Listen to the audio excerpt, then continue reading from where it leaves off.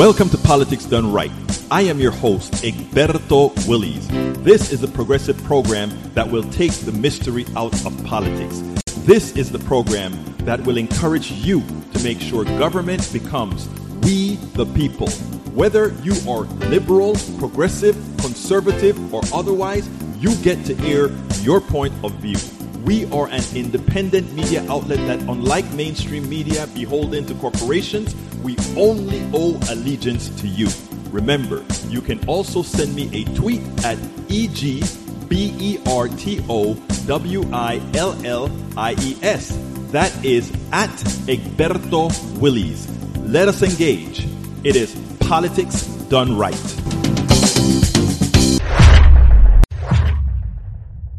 Welcome to another edition of Politics Done Right. I'm Egberto Willies, your host today. I am honored to be in the presence once again with my good friend, my great supporter, my former coffee party partner, as in board of director partner, Tim Donahue. But most of all, of the Tim Donahue show that we are trying like hell to get him to say, I will be back. Tim Donahue, how are you doing today, my brother? I am doing well. The only way I'm ever coming back is if we do the Egberto and Donahue show. And because I hope that this show we're doing now really illustrates what I think we can spur in conversation. And while we may be superficial on a number of topics today, Egberto, talking with you creates a magic that I'm sure your listeners appreciate. Well, look, it's a pleasure being with you, my brother. Let me just tell you, tell the audience, we are going to be talking about several issues. We're going to be talking about abortion issue. We're going to be talking about Rick Scott's minimum tax. We're going to be talking about the filibuster, tuition forgiveness, homelessness, English as an official language, election reform, voter ID, electoral college. And we hope we get to all of these within this 1 hour. If we don't, we are always happy to have Tim back again. But anyway, Tim, how are you doing today, first of all, my friend? I am doing well, and it's a rainy Saturday here in Easton, Pennsylvania, and it's just a delight to be talking with you. Well, look, great, man. Let me ask you, first of all, this abortion issue has just exploded.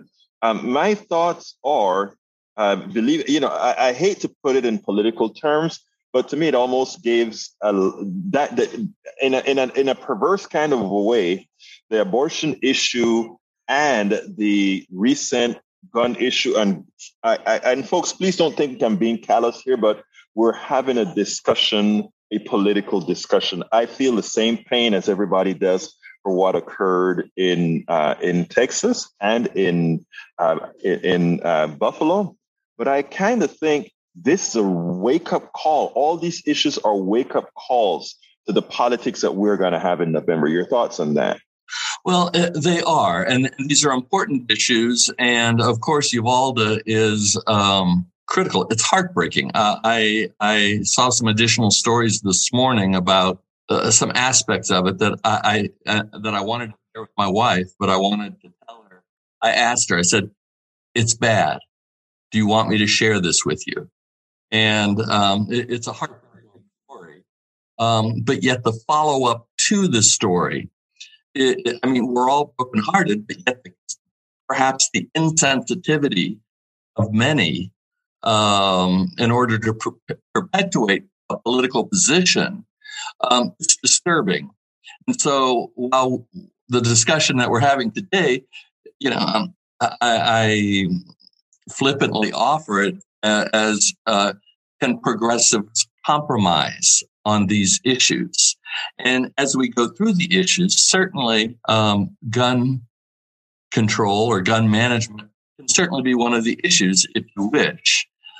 So you're the pilot of this plane, Egberto. So fly us where you wish. Well, let's go ahead and tackle the abortion issue. I want to first tell you my thoughts on abortion, and I'd like to hear how it comes across to you, or your thoughts per se. As it stands, I understand my own fallibility. I understand my own ignorance. I'll be honest, I don't know when life begins. I really don't. Whether an abortion is wrong or right, I don't know. The one thing that I do know is that I am a man. The other thing that I know is I don't see how I can have agency over somebody else's body. Now, when somebody else produces something, at that point, in my opinion, it is an independent being. But before that, I don't know. And in not knowing, I don't see how I can create laws. I don't see how I can tell a woman what to do. I'm interested to know if you fall in that domain, or you think that, you said you want to talk about compromise. Is there really compromise there or not? It's the not knowing, Egberto, that really opens the door to this discussion and allows us to explore this. And maybe there is. I don't think anybody is pro-abortion. It's a nasty process. It's an unfortunate process. But we do have to be cognizant of being pro-choice or pro-rights. And certainly we need to live in that domain. But then, I have this sympathy for the fetus at some point, and you touched upon it by saying you don't know when life begins. Of course, we can take that all the way back. We can say, well, it begins at conception, and many religious doctrines believe that. A recent Oklahoma candidate for governor, I believe, just said it begins before conception. One can imagine that. He says it's all part of God's plan. I know, How do you explain that, I wonder? The Oklahoma candidate? He just says it's God's master plan. And then if he has a plan for life, and conception just perpetuates his plan for life. So be it. The voters will decide. But at some point, Mississippi, we have a shock and outrage at their case going to the Supreme Court. But they said, let's ban abortion after 15 weeks. Now, neither you nor I know when life begins, but that's 4 months. The child is starting to take shape. The woman has many, many signs of being pregnant at that point. It's not a mystery as it would be at 2 weeks. At some point, should it kick in that we really are creating a person, a marvelous process, and at some point, should we be acknowledging the beauty of this person and begin to protect it? Now, Colorado says you can get an abortion, I believe, almost up to term. And that is, again, if we think of the process, it's heartbreaking, And so can we, as progressives, compromise? And we say, yeah, maybe at 15 weeks, pick the time, conservatives and progressives, let's pick the time to assume some sort of responsibility in this decision-making process, as the man should too. I've heard it proposed that child support to begin at conception. Yeah, it should. And for prenatal care or whatever is going to happen, we're in this together. But this is one of those issues, if we're well served by saying no abortion or pro-choice. As a corollary to that, Egberto, there was another Oklahoma that seems to be the nest of many traditional thoughts, I guess. But one female legislator said, if you want the rape and incest exemption, then you will have needed to report them to the police. And you think, well, maybe there's a case there, if in fact, rather than just claim it, to try and receive some sort of anti-abortion exemption. very thought-provoking issues. And I'm wondering, can progressives compromise somewhere in there?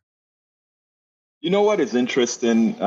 My feeling is, yeah, we have to compromise. Actually, I mean, it's. I don't think it's whether we can or not. I think ultimately, to exist as a country, we have to compromise. But I tell you, believe it or not, for those people who really want control, I find that those who say abortion, irrespective, or rather, if those who think abortion is wrong, right?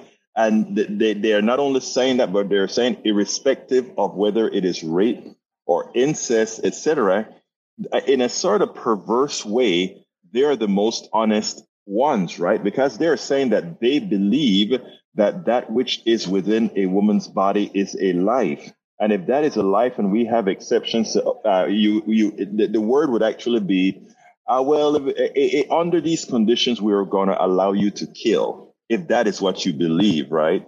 And so I have a tendency to give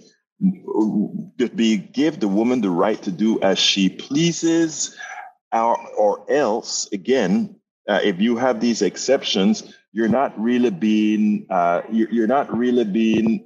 honest with what you're calling a life. You're saying we offer to kill under these particular conditions.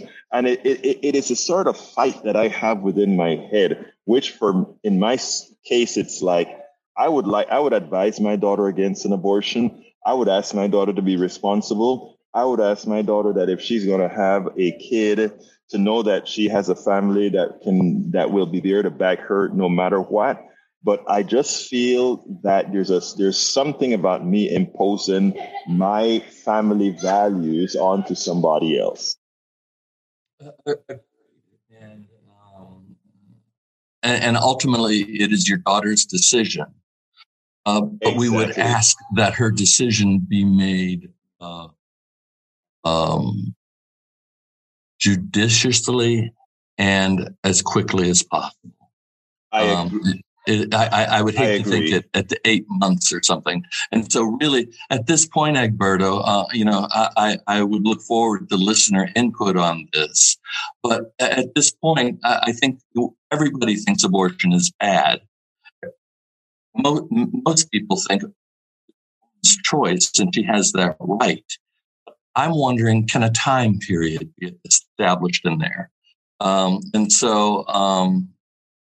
I hope so. This maybe to extend that olive branch discussion, maybe we can come up with something just. I agree. Tim, that was a great piece on abortion. I'd love to hear what our audience have to say about that. Please put it in the chat. Let us see what your thoughts about what both Tim and I are talking about. Rick Scott's minimum tax. Rick Scott's minimum tax. I found that fascinating, especially coming from a Republican. Well, yeah, I mean, he's proposing an increase in taxes on, I believe the number is like 50% of all Americans, and it was immediately shot down and everything. Anything from Rick Scott should be examined under a microscope. But the thought of everyone paying a little bit of tax, even if you make $5,000 a year and you pay $5, it's not an abhorrent idea. And I know they're saying that it's regressive and will hurt poor people in some manners. If we tax poor people at 50%, yes, it will hurt, and it would not be fair and not just. But there's a symbolism here that may be valid. However, that validity depends on an examination of all the taxes, income taxes. You can't have 5% at the bottom, and I think billionaires pay an effective rate of 3%. And as you know, Egberto, the lower income people pay a greater percentage of their income in taxes, overall taxes, than the wealthy do. So perhaps there should be some sort of wealth averaging in there. So maybe it would be to have lower income people pay 1%, make up a number. The percentages are not important, Egberto. It's the principle. But then does that, on average, across the United States, create an overall tax burden on poor people? Make up a number again, 20%. Okay, then perhaps we should have a corresponding overall tax burden for the wealthy of 20%. Play with the numbers however you wish. But Rick Scott's minimum tax, while causing shock and awe amongst many people, especially progressives, there's a principle there that perhaps would be valid. And I would love to hear your thought on that. Let me put it this way. The reason why, for me, Rick Scott tax is obscene, right, is what it doesn't take into account is the reason why people don't pay income taxes, right? And that reason is that they make so little.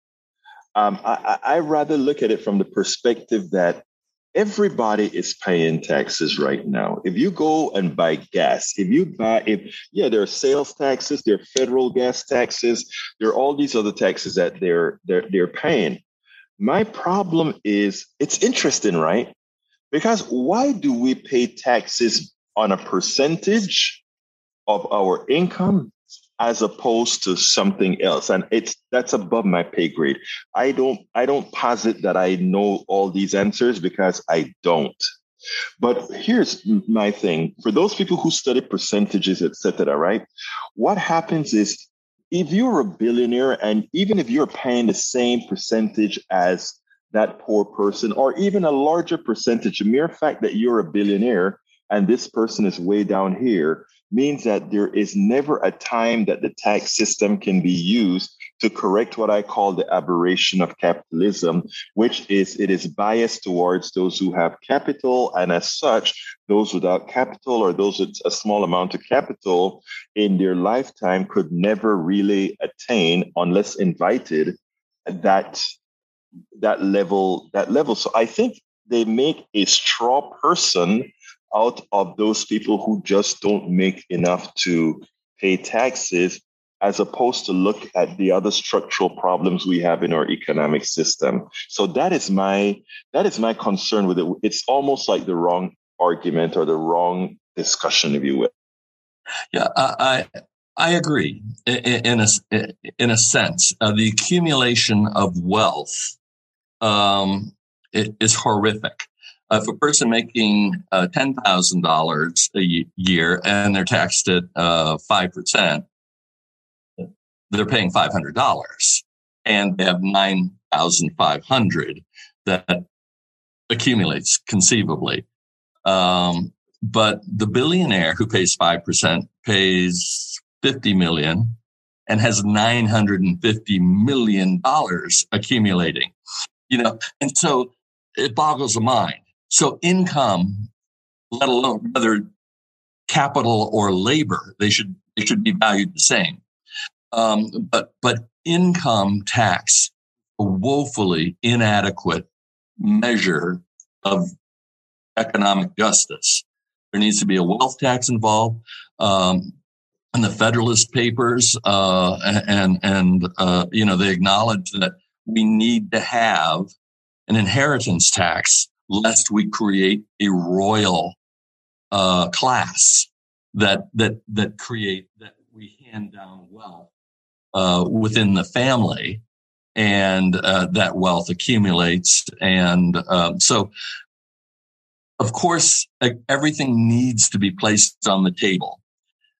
Tax system right now is a tremendous injustice in America.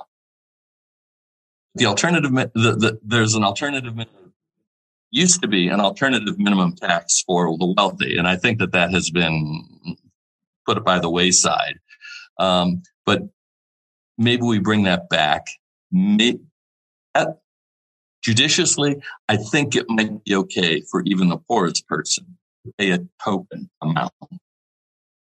Everybody pays in, but I understand the purpose of I understand the purpose of this and what makes a person poor, minimum wage, whatever it is. It is complicated, and we could probably, Egberto, have 10 discussions on that aspect of it.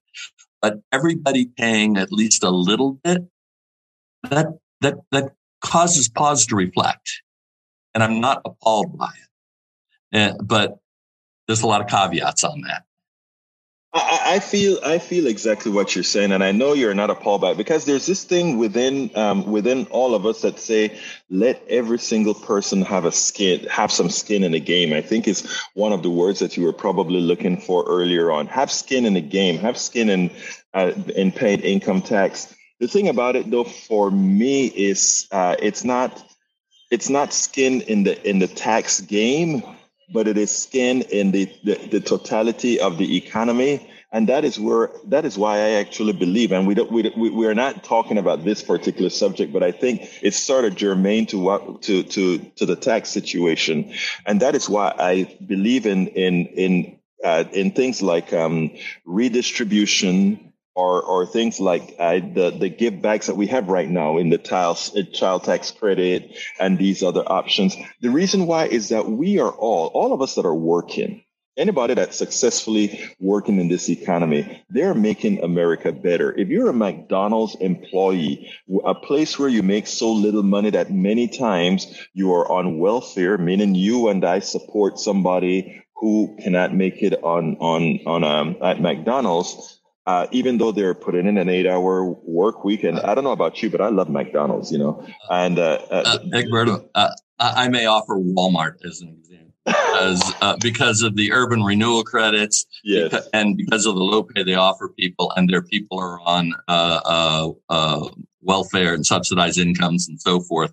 They are really one of the biggest tax grifters in the United States. So McDonald's, Let's get it where it really hits, and that's Walmart.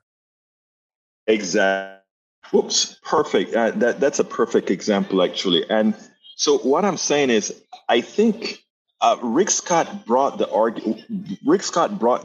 Let everybody have skin in the game, is what Rick Scott is saying, and that has a good feeling of responsibility, right?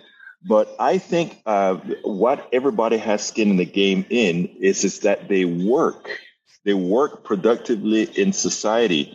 And for me, it's sort of like if you work productively in society, you should have the right to live at least a minimal life, which many people don't right now. And as such, I think our tax system should be used to sort of ensuring that the economic system can be as draconian as it is, but that our tax system be used to move monies around to ensure that everybody has a good standard of living. That's my thoughts. Well, Egberto, in all honesty, if I were to design a tax, I would probably start with the premise that the first $80,000 of income is tax-free based on our rights to pursue life, liberty, and pursuit of happiness. Here you go. We could compromise there. Then we start kicking in some high percentages. Right. I don't think that has much of a chance, but that honestly, that is where I would start and go from there. Well, I mean, I think that's a good start. I mean, the idea being that, a lot of people, we've gotten a lot of people trying to talk. I tell you what, and then we can go to the next subject, Tim. What I don't understand with the super wealthy, right, is what is it, or what do they really want with that, all the money that they've attained? And by the way, I don't think anybody has attained their wealth solely from their work. Let me give an example. You are somebody that I have a whole lot of respect for. You formed your company. You go out there with your guys and you get things done, and you're actually a part of you're what's called an active investor in your own company. However, most of the wealthy, they're not active investors in what's been accomplished. They have capital and they can go ahead and say, I want to do X, Y, and Z. and the others are peons. I have a term for it. I don't know if you're going to like it. I call it antiseptic slavery because, again, they just sit back there and everybody does work. And when they say, my money is working for me, what they really mean is somebody else is making money and they are taking a piece of it. Unlike, again, all of us are guilty to some extent when we collect interest or a little bit of stock appreciation, but those guys do it to the max. Now, I want a system where we don't stifle innovation. In other words, I don't think, Tim, for the work that you do, I don't think there's anything right now that is stifling your ability to do what you're doing. But I think under the current system, right, it is not you who benefit your status quo, but there are those guys who are out there, the ones that are complaining the most, that I just call the cancer to our society.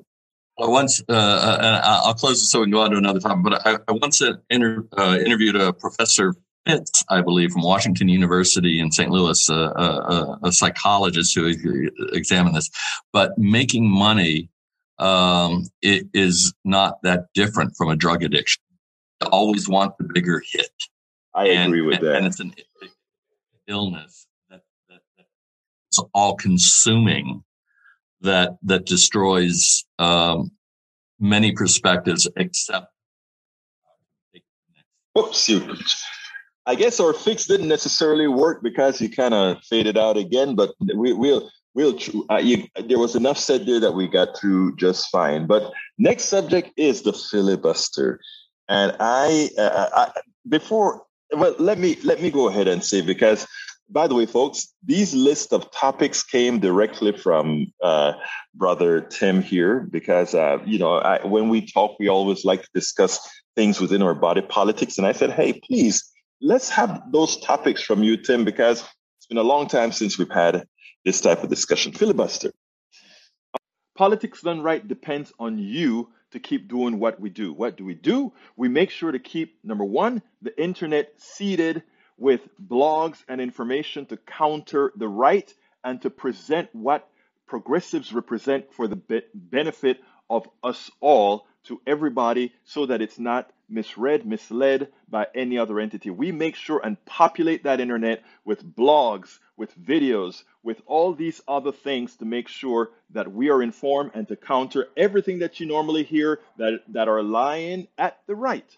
We also make sure to create articles in magazines, articles in newspapers all around the country to ensure, again, that our message gets out there. Last but not least, we also write books. As you see it, Class Warfare, the Only Resort to Right-Wing Doom, How to Make America Utopia, are two of the many books that I've written on these issues. So please support us in one of many ways. Numero uno, you can support us at PayPal, either one time or monthly. Go to politicsdoneright.com/PayPal. You can support us on Patreon. That is politicsdoneright.com/Patreon. Patreon is spelled Patreon. You can support us by becoming a part of our YouTube channel, going to politicsdoneright.com/YouTube, or you can support us in many other forms that you can find at politicsdoneright.com/support. Be sure to visit our store, politicsdoneright.com/store, and get our books at politicsdoneright.com/books. I think the filibuster is the most undemocratic thing, especially in a time where we have the internet, that everybody can know everything on a dime. I think it is being used where less than 40% of the population can control the entire discourse, can control the entirety of what we accomplish in this country. And I think it needs to go all together. I would be surprised to hear what your thoughts are. Yeah, I don't want to sound like Alito, talking about original intent or anything like that, but I do want to take a moment and take a look at the intent. First of all, let me say I agree with you. As it occurs right now, it's horribly abused, it's politicized, and it's awful, undemocratic, unfair. It's wrong in every sense of the word at this point. If we take a look at the intent, we've always worked with majority rule, minority rights. A respect. And I lost your voice. I hope you have mine. Tim, I think, you just mentioned a very important concept that very few people understand. The rights as being preventing the tyranny of the majority. Why don't you explain that a little bit before you get into that discourse? Well, what it is if everything was straight majority rule, we can be ruled by hysteria. We can be ruled by group polarization. We can be ruled by confirmational biases, where people all of a sudden rush into this and no one gets the opportunity to say, time out. Let's think about this a minute. Voice be heard.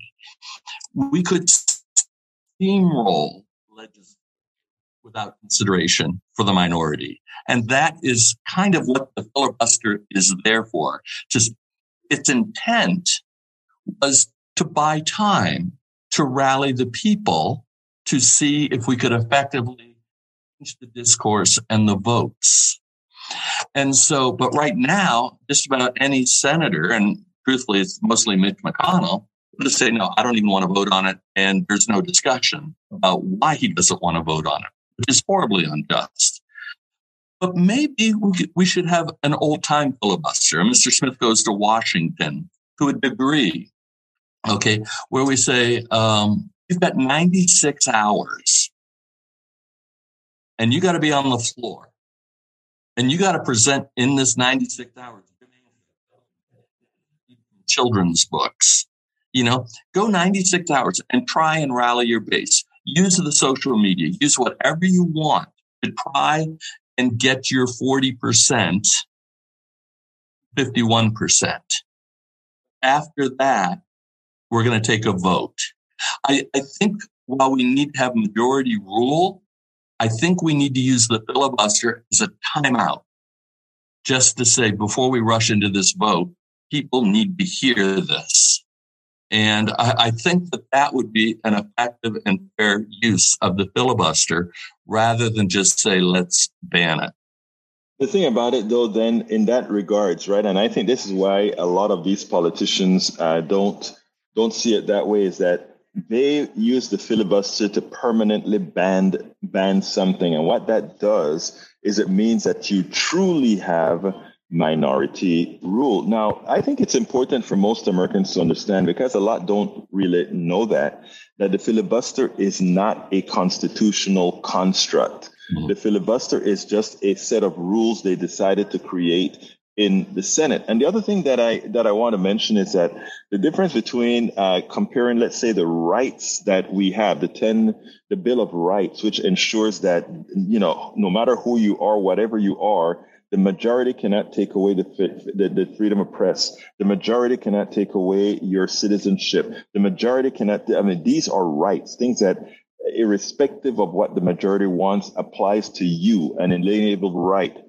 The filibuster is a bit different, right? In that it is, and I like what you said, it is supposed to give you a time out, just to let you rethink things. But if the things that you have to rethink isn't something that's an inalienable right, I think the vote must go on. Because again, if it's I think it should go on. It must, because the filibuster not only is unconstitutional, it's undemocratic. It violates every principle that we have as a final determinant of legislation. However, right. It is a timeout. People need to know. I lost your entire phrase. You went silent. Okay. I'm just saying it's just something that we need to have as a timeout. It's a wise thing to have for 96 hours, 4 days. So it can get out there, hit the media, hit the social media, and then let people talk to their legislator and take over the airwaves. It's not that bad, but as a legislative determinant, who we vote on and what don't we, it's bad. Absolutely. Well, I think we're pretty much in agreement there. I think we hope the guys listen to us.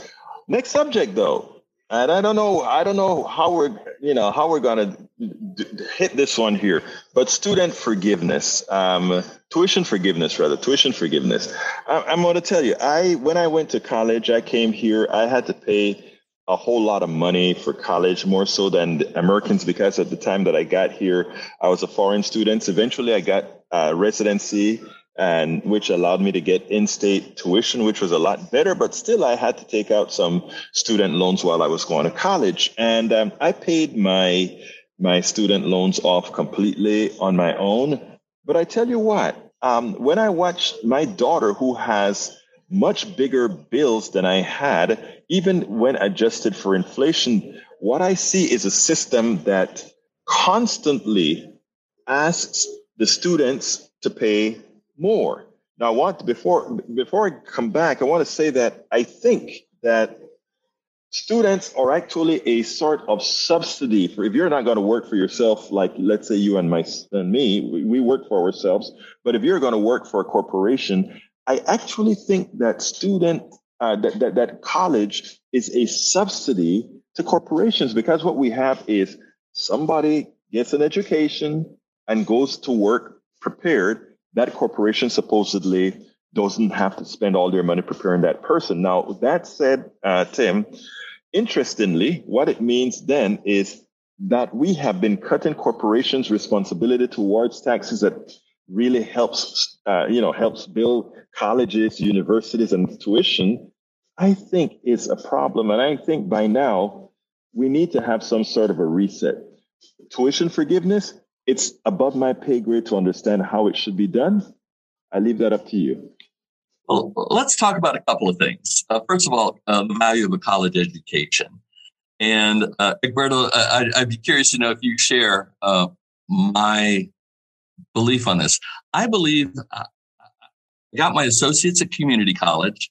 I got a bachelor's at a state university, and I got my master's at a private school. Okay. I believe I learned more in community college than I did going for my master's. I learned to call BS. I learned about social issues. It broadened and opened my mind tremendously. The rest of it was just majors and details, college majors. And so I want to. I am sorry, Tim. You said the rest of it was what again? The rest of it was just details, right? In the sense of whatever the major was that I was going to go. But the first 2 years are expansive and they're valuable. And truthfully, I believe community colleges should be free. And I would not give loan forgiveness on the first 2 years of college. Let me first say I agree with you that a lot of college is detail. Unfortunately, it's what a lot of corporations want to see. Now, let me just give a perfect example. My degree, mechanical engineering, my original job that made me most of my money, programming computers. Where did I learn to program computers? On my own.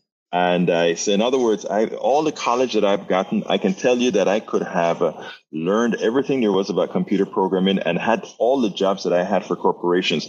Now, was the college a waste of time? Absolutely not. I think I learned a whole lot of techniques and so forth that college was good for. But I think it proves your point that it's a lot more complex as far as what's really beneficial to you to be a successful human being in whatever profession you choose. So I'm with you there. Yeah. And should we give 10,000 forgiveness to the person who goes to Yale, a private school or something? Probably not. I should not have had, I paid my own way, but, I would never ask for loan forgiveness when I went to a private school. It just shouldn't be that way. However, there's a couple things that factor into this. This country has a doctor shortage. We do not have an increased number of doctors despite our population increasing 30% over the last 40 years. And maybe we should give loan forgiveness for anybody going to become a doctor. We have to face the fact we have a $2 or $3 trillion infrastructure requirement coming up. And maybe we should be offering bigger discounts for people going into engineers. Maybe there needs to be a value to certain tuitions, which also I might offer. And I'm kind of wandering here a little bit, Egberto, and I apologize for that.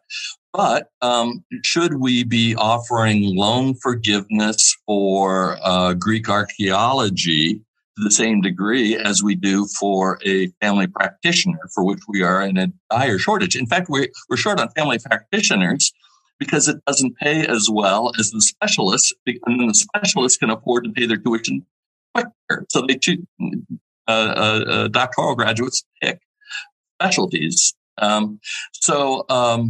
Should colleges then, take the burden back to them, should they be charging the same for freshman year, sophomore year, junior year, or should they be saying our Greek archaeology? And I value Greek archaeology, believe it or not. There's a lot we need to learn, a lot of things we don't know.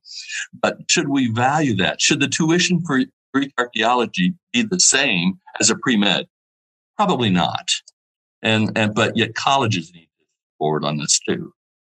I have actually changed my mind on this. I would look, in my very leftist way of being and wanting to give people as much, given that society is so unfair for those who, for the very small amount of wealth that's really made it. A lot of times I want to say, yes, sack it to them, take that and pay off all tuitions. And even though I paid my own, I don't really mind that. But I think listening to folks like yourself and others, I think it has to be more, it is best if done in more of a measured way. So in that regards, I have actually tempered my beliefs on whether to just go ahead and wholeheartedly, pay everything, or try to be a bit more selective, maybe a baseline with some selectivity in how we do it. So, yeah, I think enough folks have spoken to me, both online and off channel, to tell me maybe I need to modify how I believe in tuition forgiveness. And by the way, you're one of them too. Well, thank you. But definitely community college, you get the same, I believe you would get the same education at the first 2 years of community college, by and large, as you would at the first 2 years of an Ivy League school. It's the same type of courses. And incidentally, I should mention to you for just a little anecdote, sort of related, kind of not related. I was once on a project and I was talking to a billionaire, and he was surprised. I had my master's degree. But I'm sorry, the sound? I cannot hear you, Egberto. I was talking to a billionaire, and then I missed out. I was talking to a billionaire on one of my projects, a guy who makes a lot of his money from solar windmills or windmills out in the ocean. And, I said, I have my MBA from University of Denver, and I'm very proud of it because my understanding is the University of Denver is ranked second in the world for teaching business ethics. And I said, it's marvelous. And he goes, well, he got his from Yale. And I told him, oh, I'm sorry. and he laughed too. Wait, you told the guy you're sorry he came from Yale? Yeah, well, that's the school of Jared Kushner. I believe Mark Zuckerberg, George W. Bush, and the list, and you're just thinking, I believe Paul Manafort. I mean, we could put together a hall of shame for, many of the Yale graduates. So anyway, it was a little bit of a joke on this thing, and I don't mean to distract, but the billionaire took it in stride, and he understood. And you want to know something? the way he looked at me made me think, he was very magnanimous and contributed a lot of money to many things. The way he looked at me, he says, like, should they be teaching business ethics at Yale? Who knows? Maybe someday he'll do something. But nonetheless, community college for everybody is good. Writing off the student loans for someone who goes to Yale, I'm not as excited. I am with you there, man. Okay, let's go ahead. This is an interesting subject to talk about, and that is homelessness, right? I tell you something. I'm going to tell you. I'm going to tie homelessness, which you want to talk about, with a couple of with another subject at hand. I'm going to tie it into gentrification, and I'm going to also tie it into corporations that are going around the country buying up stress properties. And in the process of buying up stress properties, not reselling them into the market, but renting them as a new form of capital appreciation, and not capital appreciation, but bringing in income on capital that was attained on the cheap. I think homelessness is something we all agree that it's bad, but I also think that there are some defects within our economic system that allows that to flourish. We can look at Atlanta, we can look at New York, we can look at San Francisco, we can look at all these other places where we have allowed these corporations to do certain things within the markets that give a false appreciation, which then leads to homelessness. And I'll be curious to see your thoughts on homelessness in general and how gentrification and these other issues have actually mitigated it. Well, it's kind of interesting how the conversation appears to wander, but it doesn't. We talk about Jared Kushner and Yale, and sure enough, he's one of the ones that buy up a lot of low-income properties. I believe Baltimore is one of his current hotspots, and then he raises the rents and has the income and evicts people and so forth. So who'd ever think that there would be a segue for this? But I am frighteningly draconian about homelessness.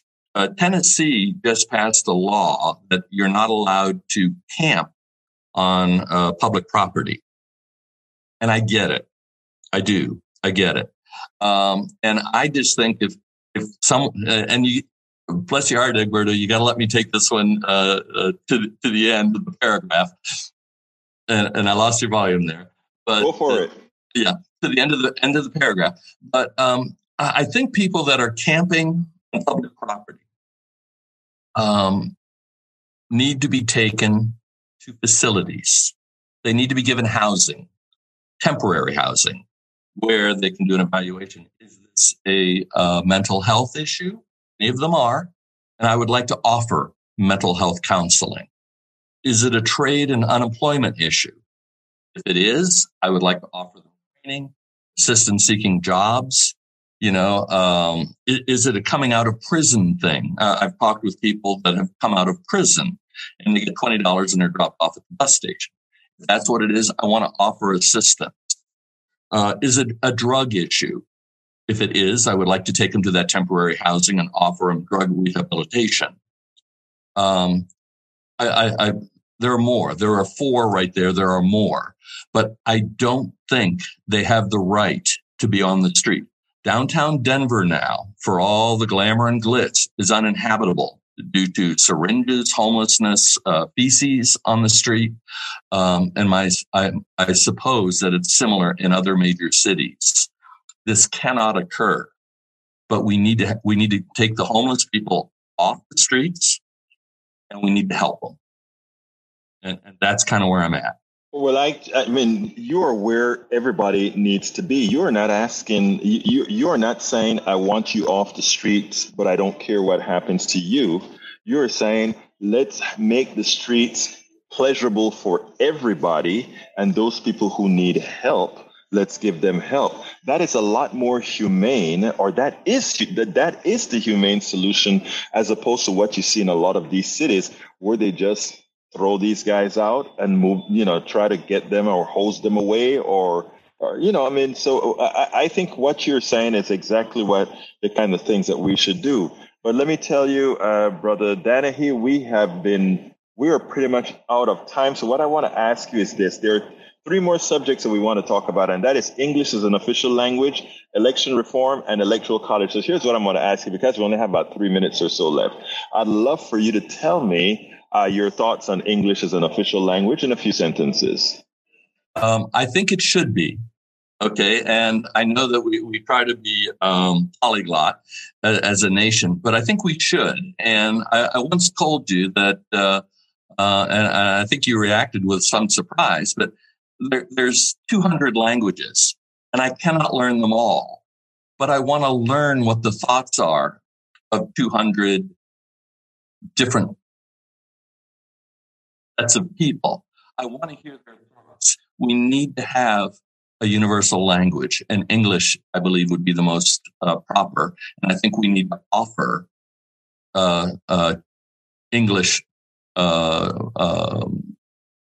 education for anyone requesting it. I believe it's essential. And then we can begin the understanding the Hmong from Laos or Farsi, so we can understand the Persian expatriates or whatever. But we need everyone to speak English so we can share our thoughts. You know, I've been going back and forth with that one, and I think I'm coming around that we should all in this country have two languages. English as a common language and some other language. I am a bilingual person. I speak English and Spanish, understand a little bit of Portuguese. But the thing about it is, I think it is so important that, yes, now I'm seeing that not knowing English can actually be, can deprive others, deprive folks of success within the country itself. So I am coming around to saying not just English as an official language, but English, but our curriculum must include another language as well. Yeah, pick a language. I agree. I had to take Spanish in school. My son had to take French, whatever. Yeah, so there you go. Next subject, election reform. Thoughts? I don't really have a problem with voter ID. But once again, I think we need to encourage people to get either a driver's license or a state ID. And if we could negotiate on that and say, okay, conservatives, we'll do voter ID, but you need to improve access to voting. I think we could find a common ground there. And I think voter ID would be something that progressives could use as a chip for other issues involved with access to votes.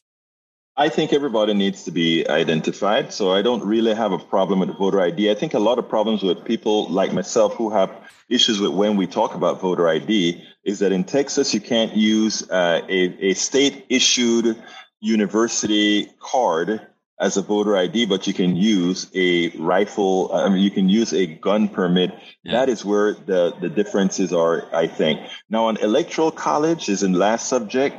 I completely want the electoral college gone. I think it's one of the most undemocratic things that we have right now. California gets 2 senators, which is meaning 2 votes in the electoral college based on the Senate portion, while North Dakota gets 2 as well. Their populations are I think it's one of these states.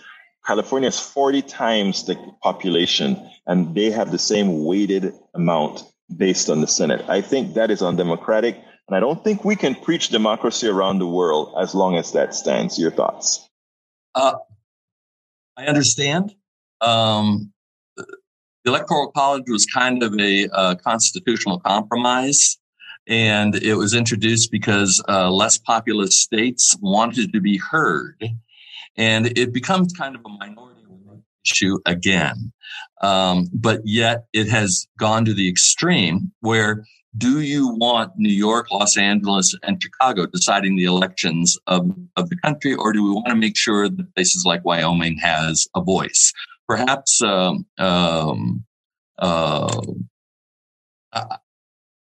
I get the majority rule and absolute democratization of electing a national official president.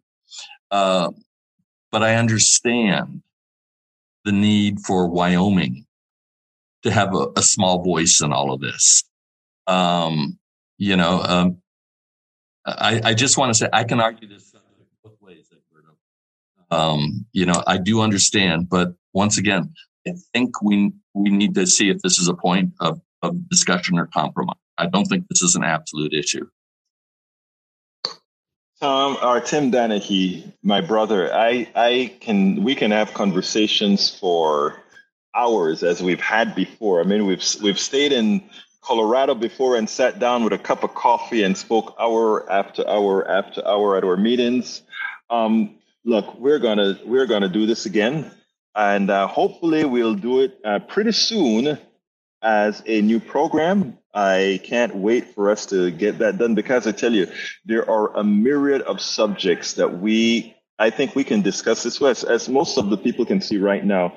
You and I don't see eye to eye on everything. I mean, both of us are what I consider just people, but I think if people see people able to disagree in an agreeable manner and also open themselves up for a change of opinion, I think it's a good beginning for the country. So I can't wait for us to get our program together when your schedule gets a little bit better than it is right now. So thank you so kind. Oh, well, I forgot.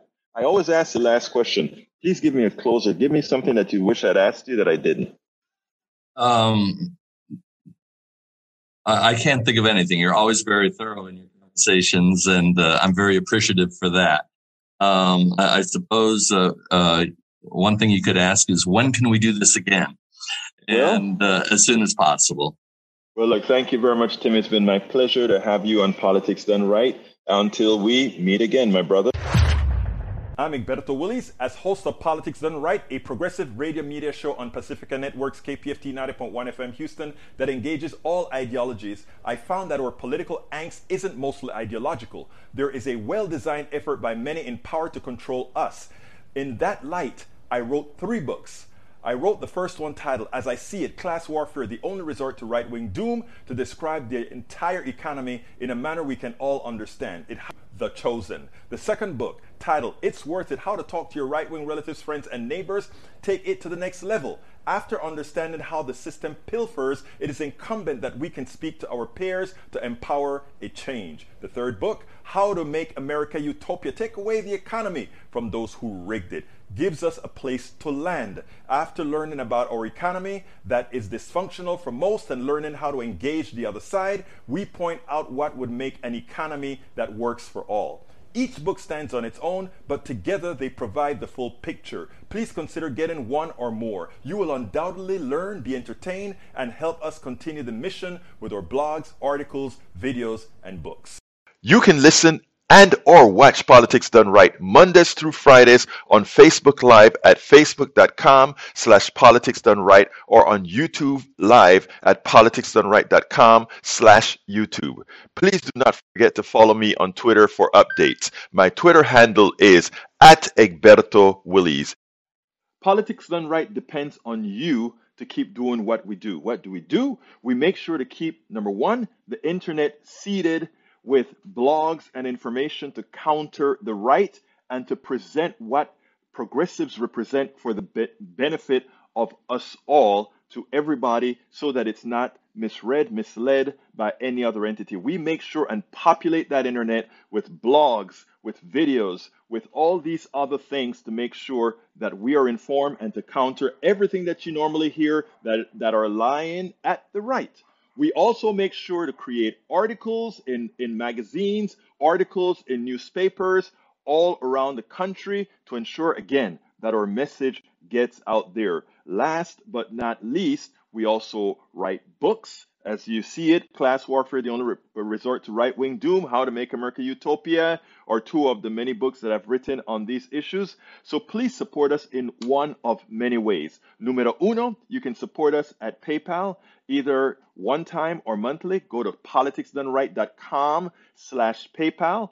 You can support us on Patreon. That is politicsdoneright.com/Patreon. Patreon is spelled Patreon. You can support us by becoming a part of our YouTube channel, going to politicsdoneright.com/YouTube, or you can support us in many other forms that you can find at politicsdoneright.com/support. Be sure to visit our store, politicsdoneright.com/store, and get our books at politicsdoneright.com/books. Well, folks, that's it for today. You know how I'm going to end this baby. My name is Egberto Willies. This is Politics Done Right, and you know how I end this baby. I am what? Out!